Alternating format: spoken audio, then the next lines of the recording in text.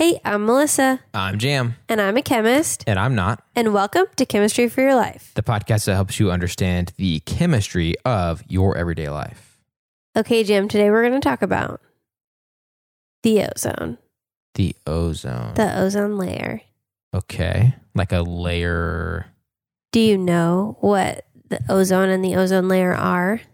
So I know a little bit, but I don't know how accurate this is. And there's probably tons of things I don't know. Probably But- tons of things everyone doesn't know. Yeah. Fair. Very fair. So I'm just like you guys. I don't know a lot. Okay. But I Me remember. Too. There's so much there's so much to know that we each have so much that we don't know. Yeah. I wish there was a way to know all of it. And then we wouldn't have anything we didn't know. But then we can learn new things. Okay. That's true. So Okay. I'll take it. you'll take it. You'll take the way the world is already. The things that I remember about the ozone is that I feel like ozone is O3. Like That's true. 3 atoms of oxygen, right? I'm so impressed that you knew that. And I remember hearing about that in like 7th grade from my science teacher, Mr. Wise. Mr. Weiss. Yes. The husband of Miss Wise, who I've talked about it being my Aw. biology teacher other times. That's so cool. Yeah. They're a husband-wife duo. Yeah, just a science couple. Actually, I think he taught a lot of stuff, not just science, but A science couple. Yeah. I wish I could be in a science couple. I guess I'm in a STEM couple because Mason's an engineer. nice. Yeah, you guys got 2 of the letters in there. Yeah. Yeah, so we're kind of like a sciencey couple, a STEM-y couple. So I remember learning about that, and then also about something I vaguely remember called chlorofluorocarbons. Okay. Is that in that right That is direction? in the right direction, yes. I remember those are bad. Yes, they are bad. Okay. Well, I mean, for some things, they're useful for other things. Got it. And Okay. that's kind of it. Also, the ozone layer is, I think everybody knows at least, it's in the sky. It's Yes. part of our atmosphere. Yeah. Yeah. Mhm. Okay. Wow, you know a lot more than I thought you were going to know. Well, that last one was the hardest one. I tested this out on Mason and asked him if he knew, and he did not. Okay, interesting. So I was expecting your knowledge level to be close to that, but I'm impressed of how much you've retained. Good job. Don't test me on the other things that I learned in 7th grade. I'll just say that much. Me either. I don't remember a lot. Okay, so ozone is closely related. This whole ozone layer situation is closely related to something we've talked about before called equilibrium. Okay. Okay, so equilibrium in chemistry, I want you to imagine it's like a scale, one of those old school scales where you kind of have to balance each side like a teeter-totter. Yes. Okay, so that's kind of what equilibrium is in my mind. You have these 2 trays that need to be perfectly balanced. Okay. So in a chemical reaction, you start with what we call reactants, Okay. and that's whatever 1 or 2 or 3 things you're going to react. And when they react together, you get products. Okay. Okay, so that's whatever is formed, the products. So you start with reactants and you go to products. But a lot of times, we've talked about this concept before too, it's not just like the reactants become the products and that's it. The reaction is over. Okay. The reverse reaction can sometimes happen. So if your reactants are A plus B, and you're getting C, sometimes C can break back down to B and A with the proper conditions, or they might react with something else and carry on. Right. Or A plus B might equal D and E on accident, not just C. Okay. Right. So there's a lot more that happens than just the simple what we write on the paper. And when you have the forward reaction and then it going backwards in reverse, Yeah. when those 2 are happening at the same rate, then your scale starts to balance out and you get equilibrium. Okay. Okay, so the forward reaction and the reverse reaction are happening at the same rate. They've balanced each other out. Okay. Got it. And the ozone layer is like one big balancing scale. Okay. Tons of things happening forward reaction, tons of things happening backward. Yes. Okay. So ozone is O3, like you said, it's 3 oxygen molecules. Okay.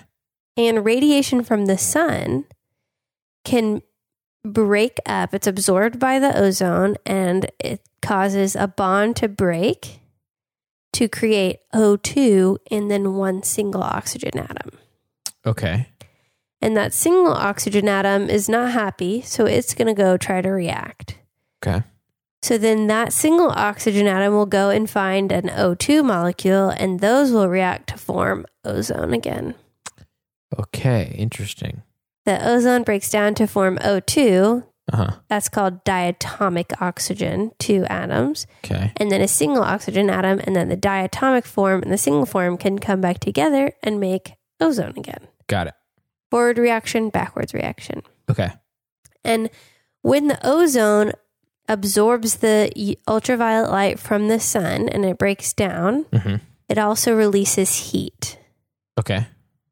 And in that way, the ozone protects us from getting the ultraviolet light from the sun, because before it can filter through the ozone layer, it's absorbed and then released as just heat. Got it. Okay. Does that remind you of something else? Kind of like sunscreen. It's exactly like sunscreen. One big old sunscreen. We have a big layer of sunscreen basically in the sky.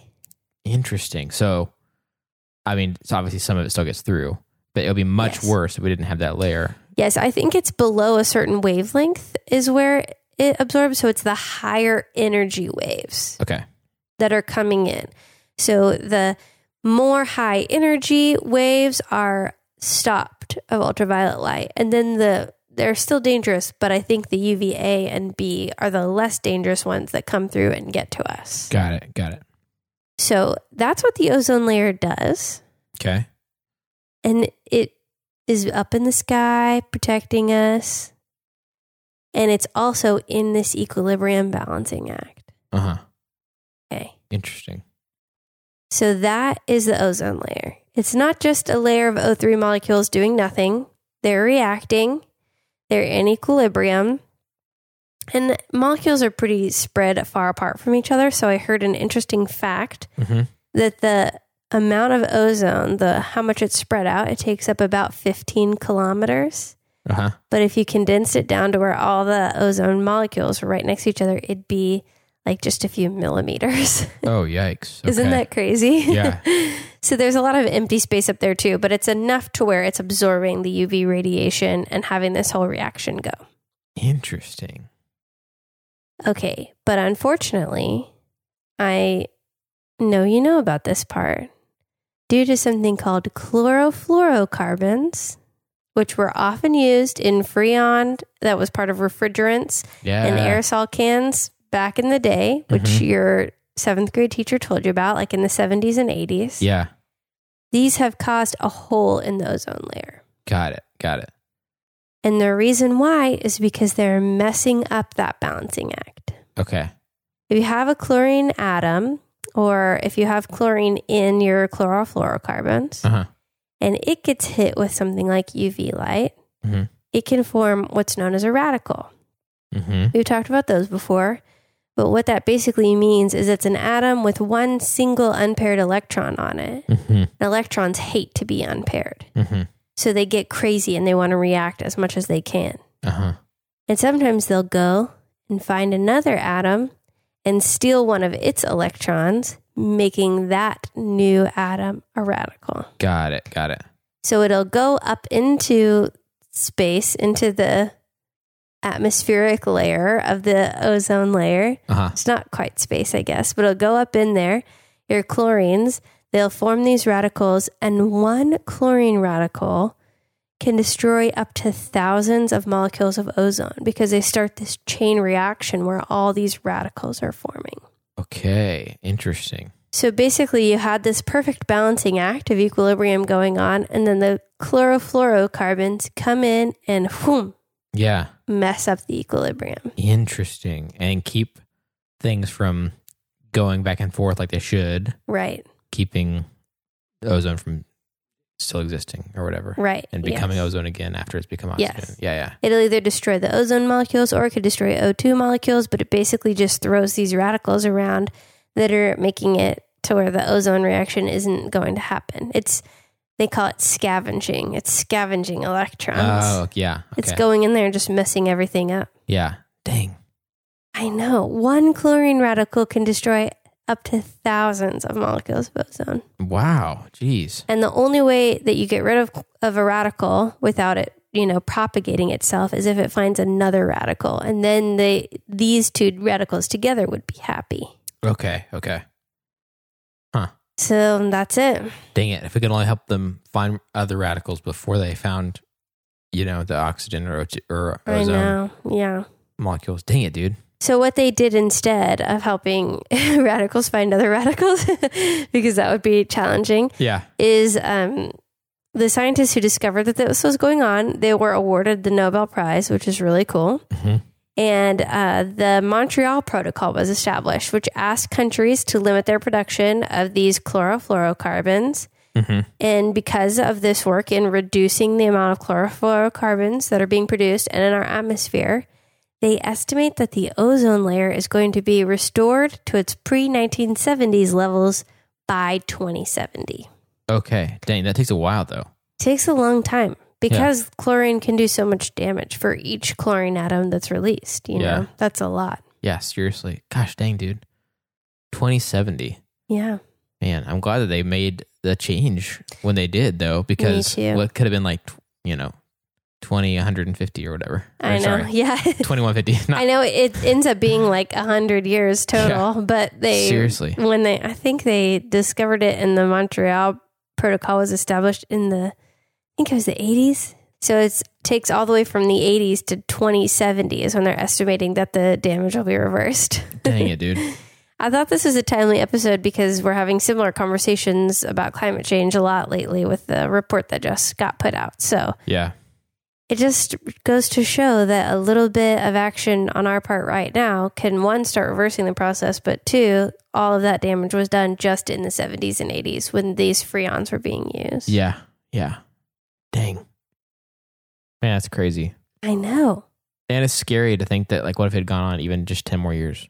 I know. Like, how much more damage would be done? How bigger would the... Maybe it would take us all the way to 2,170. Yeah. It was hard for me to do that math on the fly. I know, yeah. Another 100 years or 80 years of damage or whatever. Yeah. Jeez, dude, that's crazy. Yeah. So do you want to take a stab at explaining the balancing scale of ozone back to me? Yes, I'd love to. So, up in the sky. Up in the sky. There's this wonderful layer where these ozone molecules have been doing their thing for centuries, thousands of years, millions of years, whatever. We assume. Yeah. I don't know when the ozone layer was formed. But it has been mostly undisturbed doing its thing, which is this balancing act of becoming, because UV is hitting it.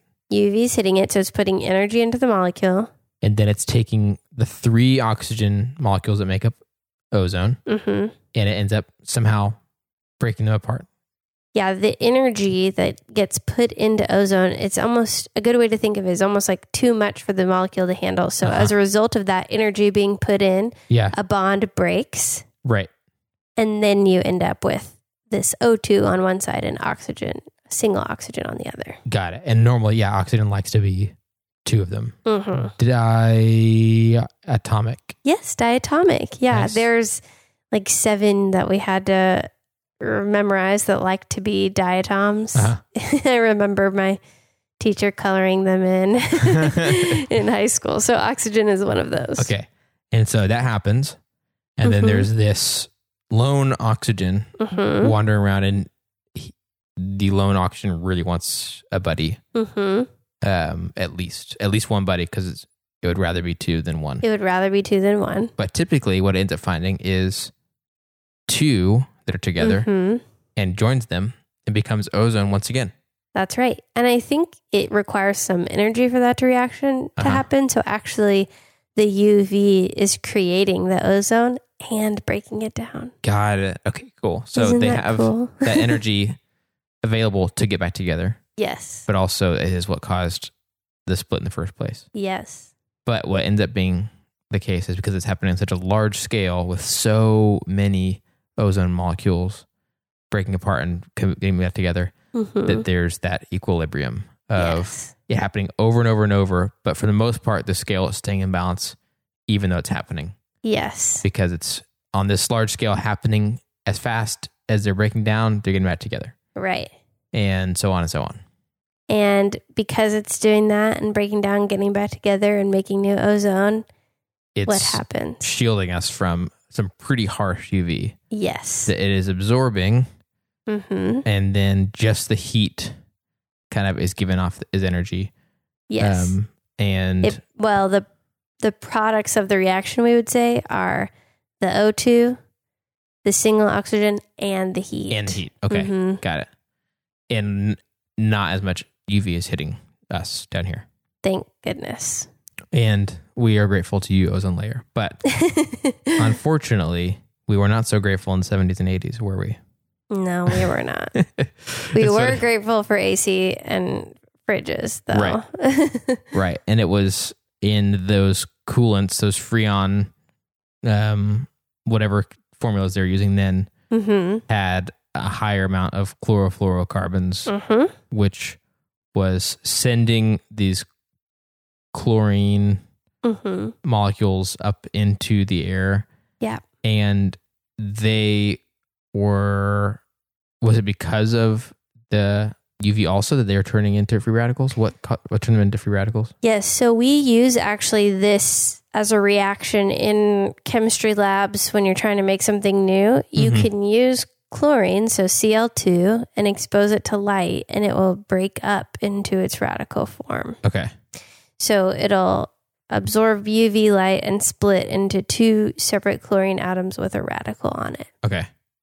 And the downside, obviously, there's tons of reasons that radicals are bad in our bodies and in other areas. And in if they get on your face or in your body, you want to have antioxidants. Right. Which we talked about in an earlier episode. Yeah. Throwback to, that was probably like pretty dang early, I would guess. Pretty early, yeah. Can't remember. But go check that one out. It's something about antioxidants in the title, I'm sure.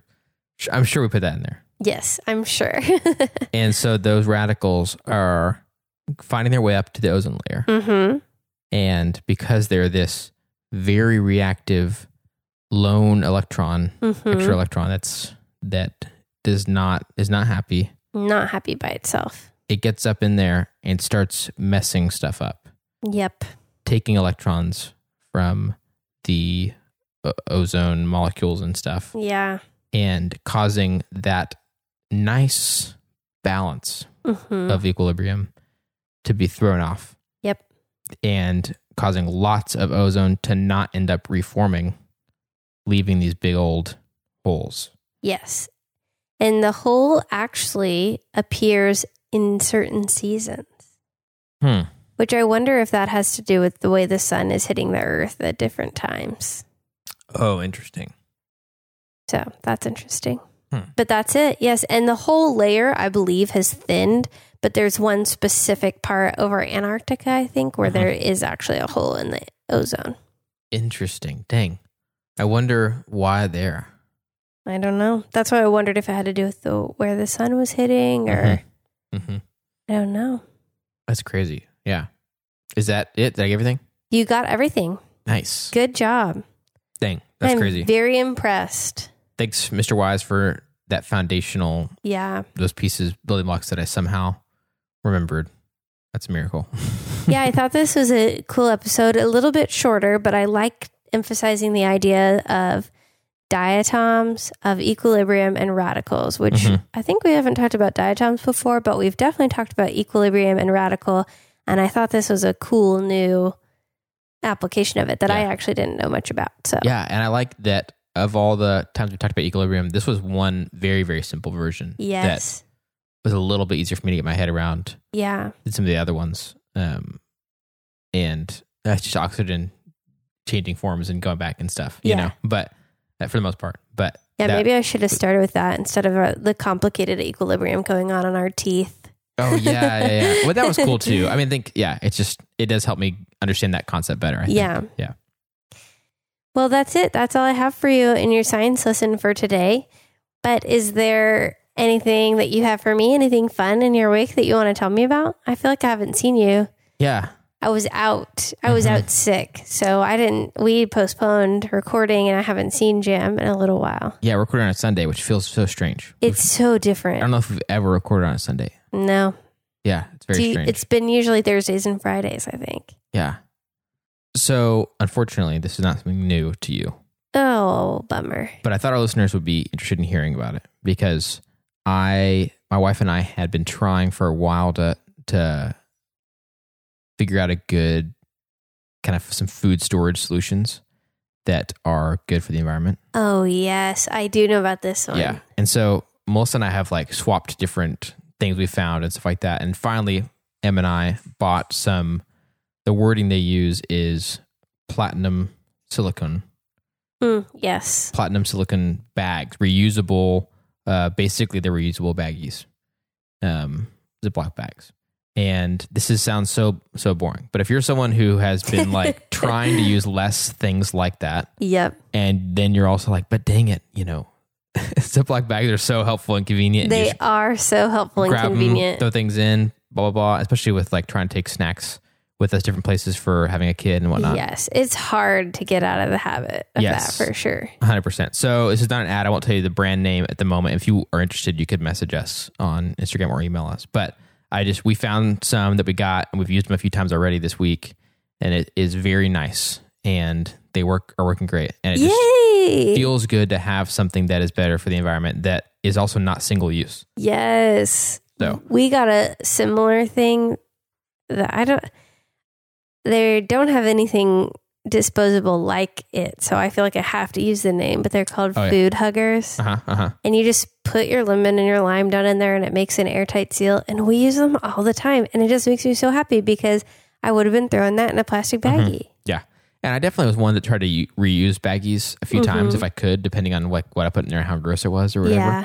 But still, you can only use them a couple times. Yeah. Max. And so it just, it's one of those things that's just hard to break that habit. Yeah. Well, I'm happy for you. Welcome to the world of reusable baggies. We love our reusable baggies. We love our Tupperwares. I guess they're glass, so they're not Tupperware, but we love all of our reusable options, and we are so excited whenever other people get on those. 100%. And we've just been doing without anything like that for ever since we moved to this house. Yeah. We haven't had any Ziploc bags or anything or an alternative. No. Tons of times where I'm like, what do I use? And so I'll put something in like a way too big of a container. Yeah. Yes. I'll be putting like a little snack in like a really large, Pyrex or something like that. But also people should get in on beeswax wraps.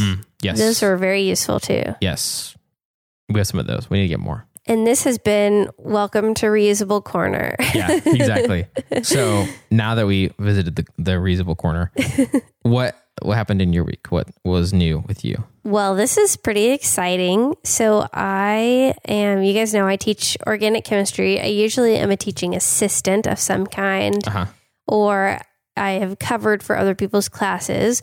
But for the first time ever, I'm having the opportunity as a graduate student, which is a pretty big deal, to make my own class. And I get to write a syllabus and make my tests. And it's a whole lot of work. But it's really exciting to get to do that. And I get to meet my students tomorrow. So the people I've been preparing for and hoping for and thinking about how can I balance giving them enough work to learn and not so much work that they're overwhelmed, Yeah. They're coming. The people I've been preparing for are coming to my class and I'm so excited. Dude, that's awesome. Very cool. Yes. And kind of scared because always before I had an instructor of record I could blame if something went wrong. And now it's all on me. Yeah. I am the teacher. You're the teacher. Well, you're going to do great. And we are all behind you. Thank you. Thanks. You guys are awesome. It also does sound like tons of work. So yes, it does not sound easy at all. I definitely hear that. Yes. That plus getting sick and trying to get all my stuff together was really rough this week. So I'm also ready to start teaching for that just so that it's here. Yeah. 100%. Yay. Very excited about that. Well, thanks, Jam, for your support. Anytime. And thanks for coming and learning about ozone, even though you already knew a lot about it. I sort of did. I mean, I remembered some, but thank you for teaching me the rest, that especially most of the important stuff that if I ever did know, I forgot. You are so welcome. And thanks to all of you listeners. Also, we could not do this without you. This is such a fun job that Jim and I get to do. Absolutely. And if you have ideas or questions, things you wondered about that are chemistry, please ask us. Reach out to us on Gmail, Twitter, Instagram, or Facebook at Chem for Your Life. That's Chem, F-O-R, Your Life, to share your thoughts or ideas. And if you'd like to help us keep our show going and contribute to cover the cost of making it, go to ko-fi.com/chem4yourlife and donate the cost of a cup of coffee. And if you're not able to donate, you can still help us by subscribing in our favorite podcast app and rating and writing a review on Apple Podcasts. That also helps us to share chemistry with even more people. This episode of Chemistry for Your Life was created by Melissa Collini and Jim Robinson. References for this episode can be found in our show notes or on our website. Jim Robinson is our producer, and we'd like to give a special thanks to A. Collini and V. Garza, who reviewed this episode.